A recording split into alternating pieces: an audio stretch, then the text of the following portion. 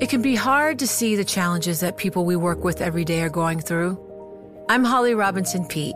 Join us on The Visibility Gap, a new podcast presented by Cigna Healthcare. Download it wherever you get your podcasts. You know success when you see it. Or you think you do. The people in the spotlight. But what about those small business masterminds who succeed at making their money work harder? They do that by having a business bank account with QuickBooks Money, which now earns 5% annual percentage yield. Making your money work as hard as you do? That's how you business differently. Learn more about QuickBooks Money at quickbooks.com/5APY. Banking services provided by Green Dot Bank. Member FDIC. Only funds and envelopes earn APY. APY can change at any time. The countdown has begun. This May, 1,000 global leaders will gather in Doha for the Qatar Economic Forum powered by Bloomberg, held in conjunction with our official partners, the Qatar Ministry of Commerce and Industry and Media City Qatar, and premier sponsor QNB. Join heads of state, influential ministers, and leading CEOs to make new connections and gain unique insights. Learn more at QatarEconomicForum.com. This is Bloomberg Law with June Grasso from Bloomberg Radio. Remember, this is our capital. This is our house. We're not moving until we get our way. A Texas militia member was the first to go to trial in the January 6th insurrection. Prosecutors said that Guy Reffitt, quote, lit the fire of the very first group of rioters that breached the Capitol. And they not only had photos of him storming the Capitol, they had video from his own helmet camera. Taking the Capitol after this. I didn't come here to play games. I'm taking the Capitol. I just want to see Pelosi's head hit every hair on the way out. Reffitt had the sad distinction of being turned in by his own teenage son. Jackson Reffitt told CNN his father had threatened him and his sister as it became clear that law enforcement was hunting down rioters. He said, choose a side or die. And if I chose a certain side, I would cross a line and he would do something he didn't want to do. The jury took less than 4 hours to convict Reffitt of all charges, including obstruction of Congress, a crucial victory for the Justice Department. Joining me is Eric Larson, a Bloomberg legal reporter who covered the trial. Eric, tell us what the charges against Reffitt were. So Mr. Reffitt was accused of basically leading the first crowd of rioters that went up the steps of the terrace and eventually broke into the Capitol. So they claim that he really led them on, egged them on, encouraged them to more forcefully confront the police, which they did. They also claimed that he was armed with a pistol, a loaded gun at the time, and that he had traveled to Washington from Texas with an AR-15 as well, which he had left in his hotel room. So they claim that he went there prepared for battle and prepared to fight, and that is what he did. Was there a reason why he was tried first of all the January 6th rioters? Not that I'm aware of. More than 750 people have been charged. Only around 200 or so pleaded guilty. So there are hundreds of people who are supposedly going to go to trial here. It just seems that this one sort of moved the fastest. We're going to see a lot of trials later this year. I think it was just the luck of the draw for him. Let's talk about the prosecution's case. And what was so unusual and telling was that his son was the government's star witness against him. Yeah, that's correct. That was a real twist. His then 18-year-old son contacted the FBI, informed them about his father's involvement in the riots, and even went so far as to secretly record his father talking at the kitchen table. He put his iPhone down on the table and just let his father speak as he was bragging about all of his activities on January 6th. So he really went pretty far in trying to help the government. And one of his reasons for doing so is that at one point, as his father realized that so many rioters were being arrested and charged, he threatened his children to keep them quiet, knowing that they had different political views than he did and knowing that they had some pretty incriminating information. He told them that speaking with law enforcement would be treason and that traitors get shot, as they put it. And some Capitol Police officers testified. Did one break down on the stand? There were several who testified, and one in particular, she was in the command center during the riot. And, they have several different commanders and officers in this room with lots of screens watching different camera feeds from all over the Capitol. They've got all their radios with them. And she just described as the scene just deteriorated and they saw rioters running through the building and started to hear officers screaming for help on their radios. And they just realized that there was only so much they could do, that they really felt unprepared. And she broke down crying describing it. So it was fairly emotional for some of them. Talk about how federal prosecutors built their case against him. What kinds of evidence they used besides direct testimony.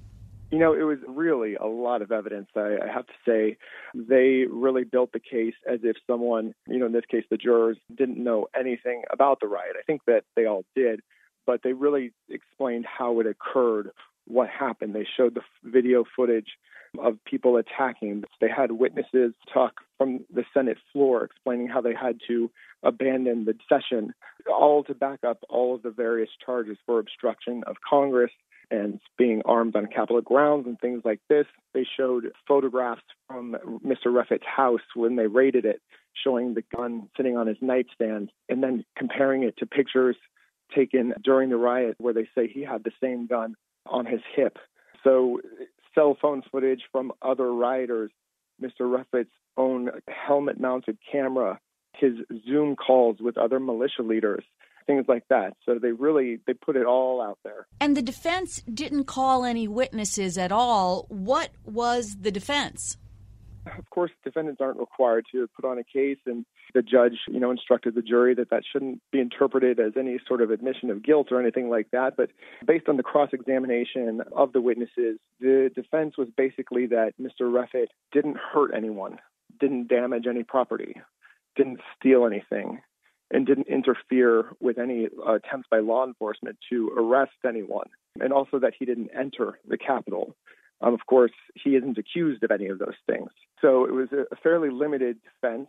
He was stopped by pepper spray before he could go in the Capitol that day. But by then, as the prosecution alleged, he had already encouraged and led everyone else up the stairs. So the defense was really focused on saying that Reffitt hadn't done things that he wasn't accused of. There was some attempt to illustrate that there wasn't enough evidence that he was armed, but the jury clearly did not buy that. There was actually an audio recording of Mr. Reffitt in the mob that day bragging that he had a gun with him. So it really didn't work out with the jury. The jury didn't take very long to come back with guilty on all charges. Was this trial a test for prosecutors in some ways? I would say so. I think that especially the obstruction of Congress charge, there's been some, I wouldn't say controversy, but some dispute over whether or not Congress was technically in session at the moment that the Capitol was breached, and whether or not, the counting of the certification of the votes qualifies as the kind of legal proceeding that can be obstructed, sort of technical arguments around that.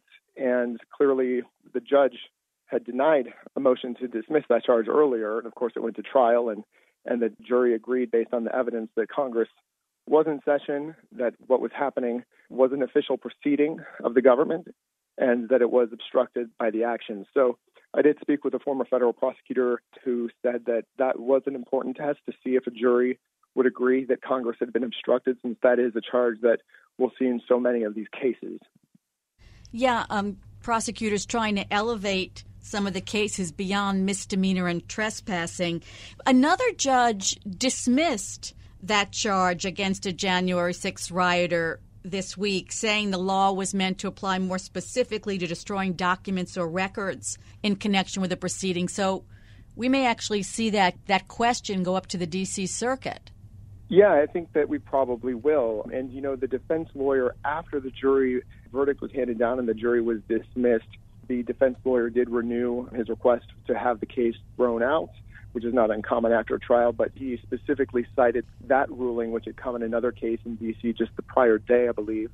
And the judge had already had her decision prepared on that and said that regardless of that earlier decision, she's standing by her finding that Congress was in session and was obstructed.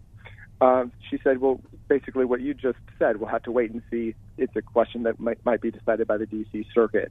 But she seems to think that the words in the statutes were being defined too narrowly, in that decision the day before, and that she's standing by her more broad interpretation.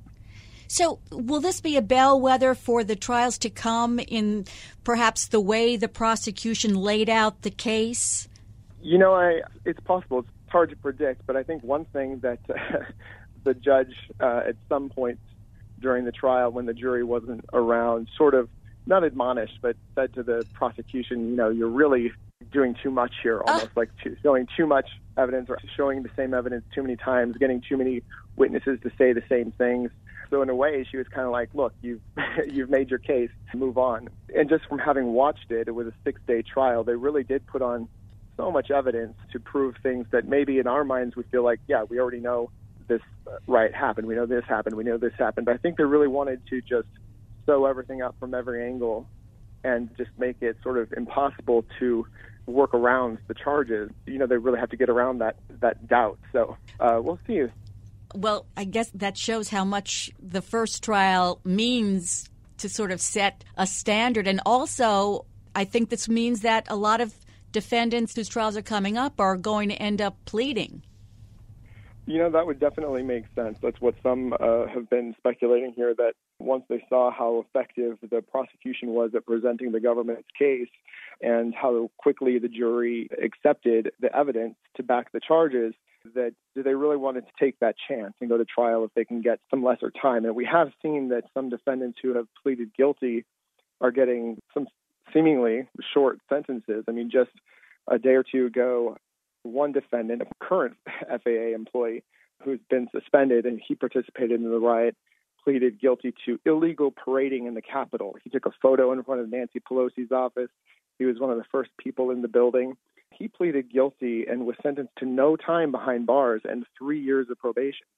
And the government actually had requested only 2 weeks behind bars. So he ended up getting none. So clearly, you know, say what you will about whether that was too lenient or not, there is clearly, as many defense lawyers know, a benefit to pleading out at some point. It's interesting that outside the courthouse after the verdict, Reffitt's wife told other defendants not to take a plea deal. Don't take a plea. Do not take a plea. They want us to take a plea. The reason that we have all guilty verdicts is they are making a point out of Guy, and that is to intimidate the other members of the 1-6ers. Ms. Reffitt, and we will all fight together. We'll see what happens there.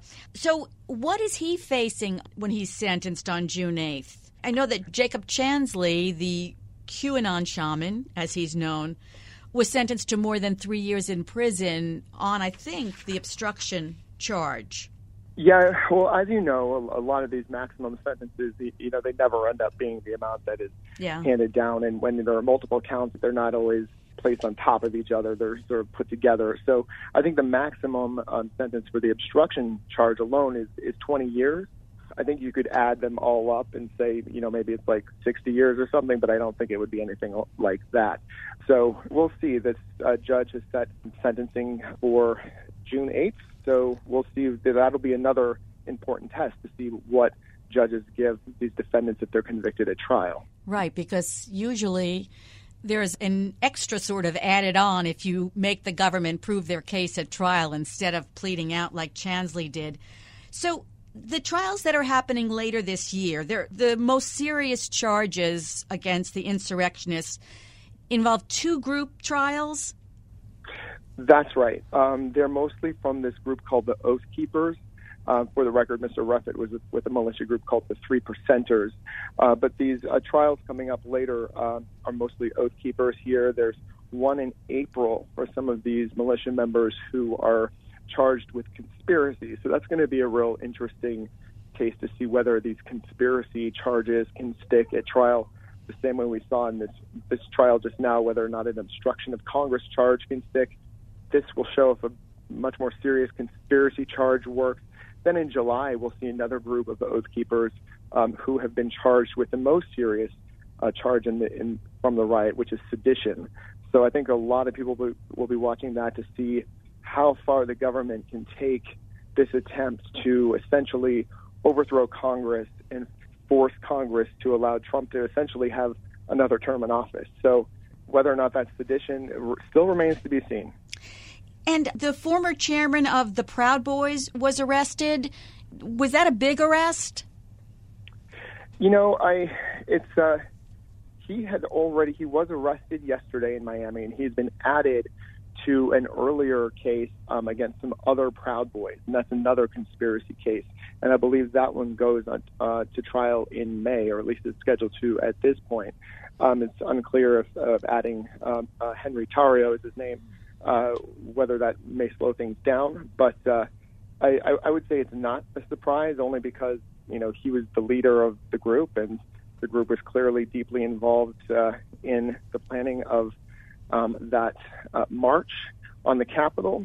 And you know, you might remember during the presidential debate, Trump was asked to condemn white supremacy and militia groups and groups like the Proud Boys, and he said to the Proud Boys to stand back and stand by.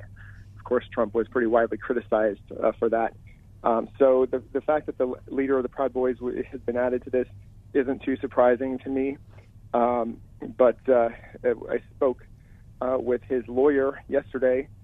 He didn't want to comment, but he was wondering whether or not the case would go to trial as planned in May. Thanks, Eric. That's Bloomberg legal reporter Eric Larson. You know success when you see it. Or you think you do. The people in the spotlight. Athletes, actors, artists. But what about the people behind the scenes? You know, the ones who make it all happen. The lighting engineers, the sideline photographers, the caterers. They're small business masterminds. And if there's one thing they have in common, it's making their money work harder. That's why they have a business bank account with QuickBooks Money, where they are now earning a generous 5% annual percentage yield. Yes, 5% APY. Making your money work as hard as you do? That's how you business differently. Learn more about QuickBooks Money at quickbooks.com/5APY. Banking services provided by Green Dot Bank, member FDIC. Only funds and envelopes earn APY. APY can change at any time. It can be hard to see the challenges that people we work with every day are going through. I'm Holly Robinson Peete. Join us on The Visibility Gap, a new podcast presented by Cigna Healthcare. Download it wherever you get your podcasts. Hi, I'm Ron Kraszewski, Chairman and CEO of Stifel. Financial advisors, if you're not growing your practice, you're losing market share. Stifel is a growing, entrepreneurial, advisor-centric firm built for successful advisors like you. Imagine having the resources of the largest wirehouses and the support of the boutique shops, but none of the bureaucracy to get in the way of you serving your clients. At Stifel, it's your business, your book, your clients.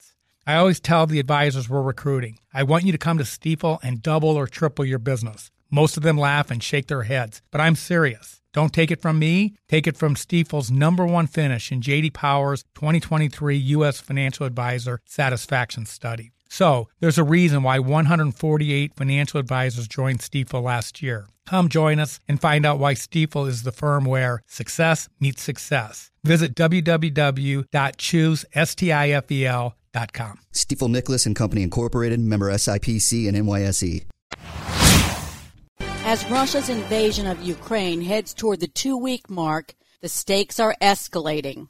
Russian President Vladimir Putin said again on Sunday the war will continue until Ukraine accepts his demands and halts resistance.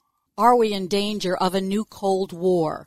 Joining me is Michael Doyle, a professor at Columbia Law School and Columbia School of International and Public Affairs. Start by telling us about the Cold War and when it ended. Well, whenever we say the word Cold War, everyone in my generation, the ones before and the one after, of course, thinks about the Cold War, which is the conflict and the contest between the Soviet Union and the United States, the Soviet Union supported by the Warsaw Pact, the U.S. by NATO. It starts up in 1947 and ends roughly with Gorbachev somewhere about 1990. So that's the Cold War.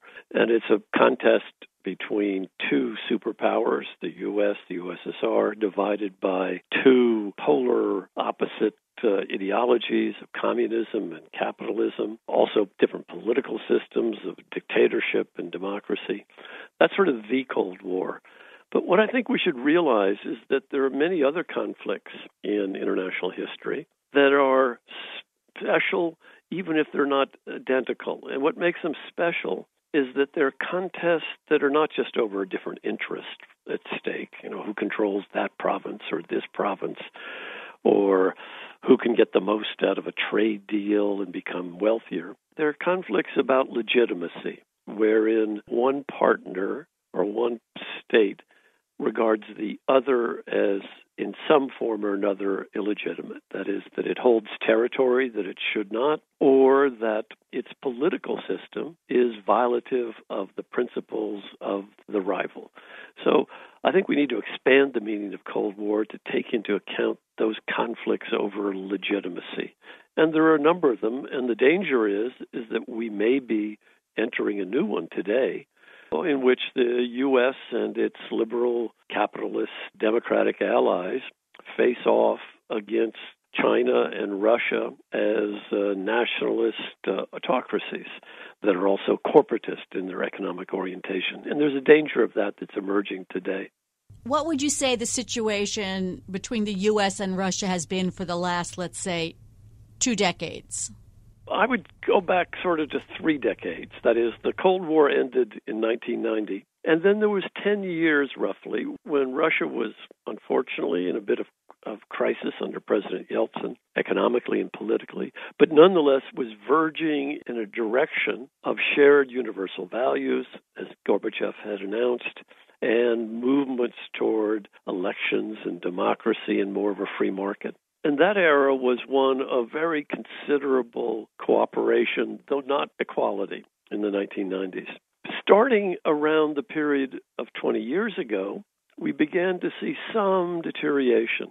Russia itself experienced failures in democracy, very problematic movements moving towards a party that was more hegemonic and less tolerant of dissent. At the same time as we saw the emergence of Mr. Putin, a strong man who built a coterie of oligarchs and party officials around himself, determined to reverse the losses that the Soviet Empire had experienced with its collapse in 1990. And so starting then and then peaking about 2012, the full Putin regime was put in place, a regime in which the state controls media, controls overall corporate activity, and is able to extract rents for its cronies, and manipulates the elections that do occur, such that there's no real accountability, and adopts a quite aggressive foreign military policy in places like Georgia, Syria, and then, of course, most recently in Ukraine. Do you have a theory about why Putin now decided to invade Ukraine and start this war? I think it was a opportunity. He saw the West, that is, the NATO allies, being both weak and quite divided, increasing dependence upon Russian gas that he thought would deter any united front. He just came off a very successful military campaign in which he propped up Assad in Syria and routed those who were trying to overthrow Assad. So there's a great deal of confidence on the military side, a sense of vulnerability looking into Western Europe, which appeared divided to him. And he was also, I think, concerned that Mr. Zelensky, the then newly elected president, had the capacities for mobilizing Ukraine in a way that made him very far from the kind of clients that he had previously experienced in Kiev. And so we saw Ukraine slipping away. He saw the West disunited, and he had just come off a very successful military campaign that made him quite confident in the capabilities of his army. So it looked like an opportunity to him. Are we entering another phase of a Cold War, or might it even be worse because he's threatening to use Russia's nuclear capabilities? My own view is that for the past 10 years, we've been inching towards a Cold War in suspicions, cyber war, industrial warfare with both Russia and China that have been boiling under the surface for quite a long time.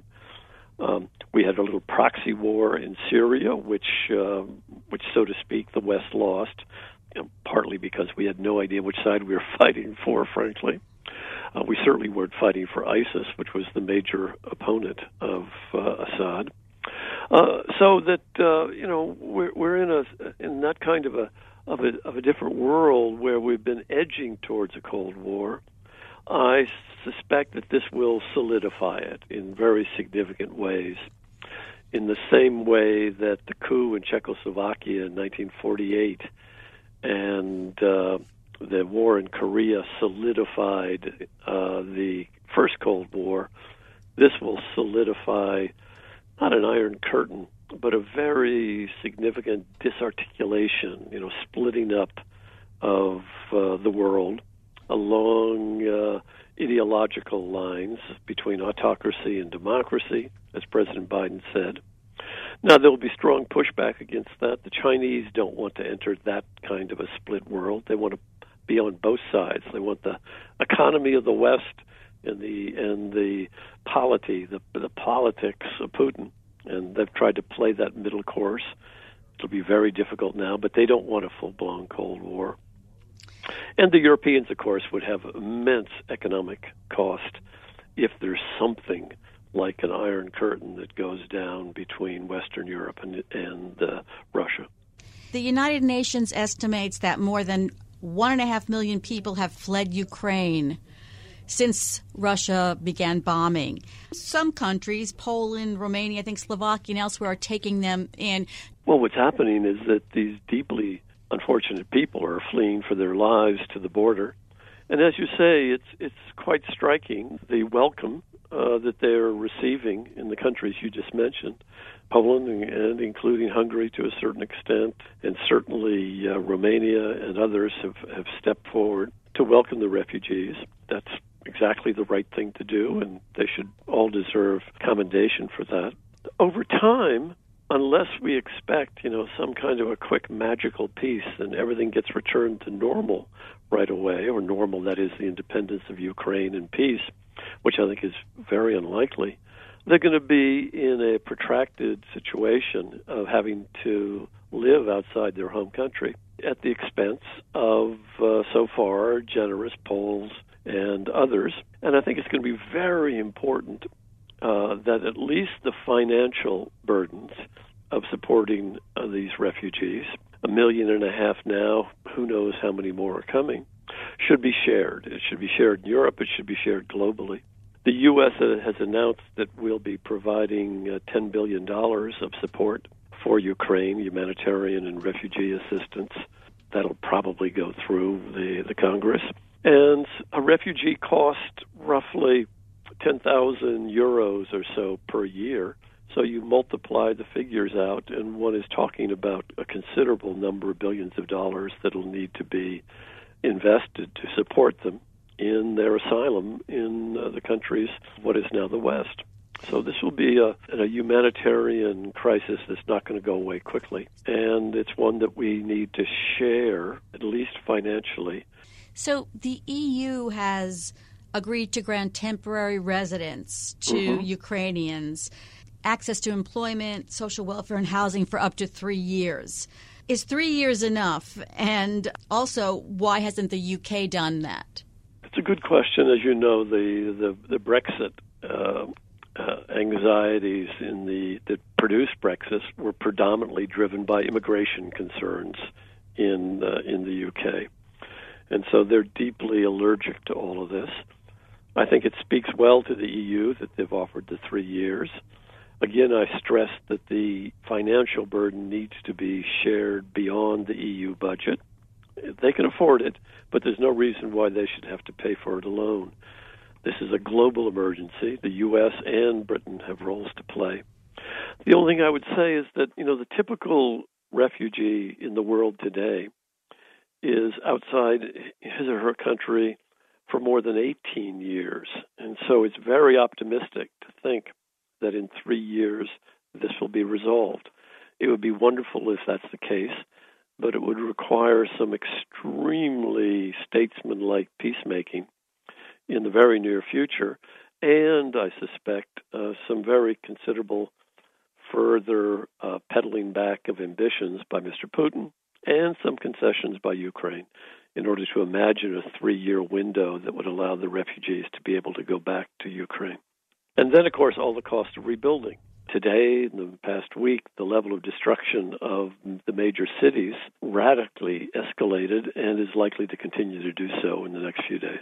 The U.S. has given temporary protected status to Ukrainians who are here by March 1st. That doesn't seem like very much compared to what other nations are doing. Do you think that the U.S. should be doing more, should be taking in Ukrainians? Yes, we should. That is, again, there'll be many people in asylum in Western Europe who might prefer to be in the U.S. because of family connections, job opportunities, etc. So we too should step up and play our fair share in supporting these refugees.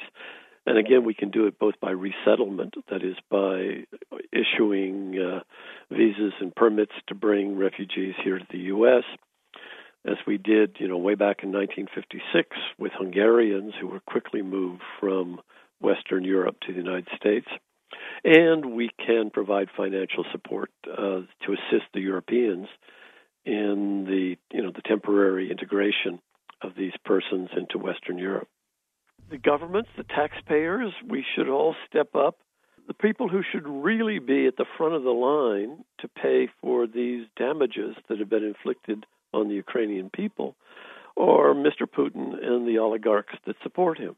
And measures are afoot in various places to try to seize, not just freeze, the wealth that Putin and his fellow oligarchs have parked in Western banks in Western Europe, Canada, the United States, and further afield. Thanks for being on the show. That's Professor Michael Doyle of Columbia Law School and Columbia School of International and Public Affairs. And that's it for this edition of the Bloomberg Law Show. Remember, you can always get the latest legal news on our Bloomberg Law podcast. You can find them on Apple Podcasts, Spotify, and at www.bloomberg.com/podcast/law. And remember to tune into the Bloomberg Law Show every weeknight at 10 p.m. Wall Street time. I'm June Grosso, and you're listening to Bloomberg.